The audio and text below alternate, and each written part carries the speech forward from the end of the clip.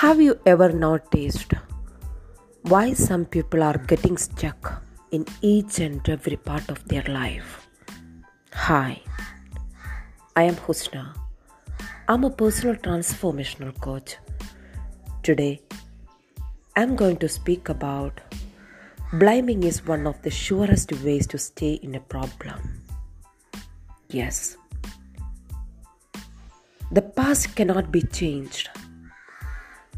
The future is shaped by our current thinking.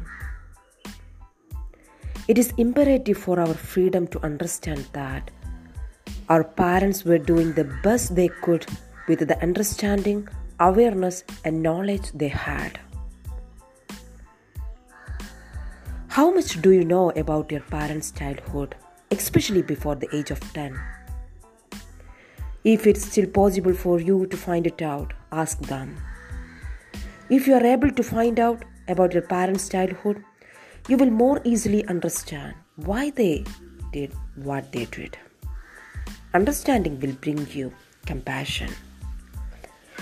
If you don't know and can't find it out, try to imagine what it must have been like for them.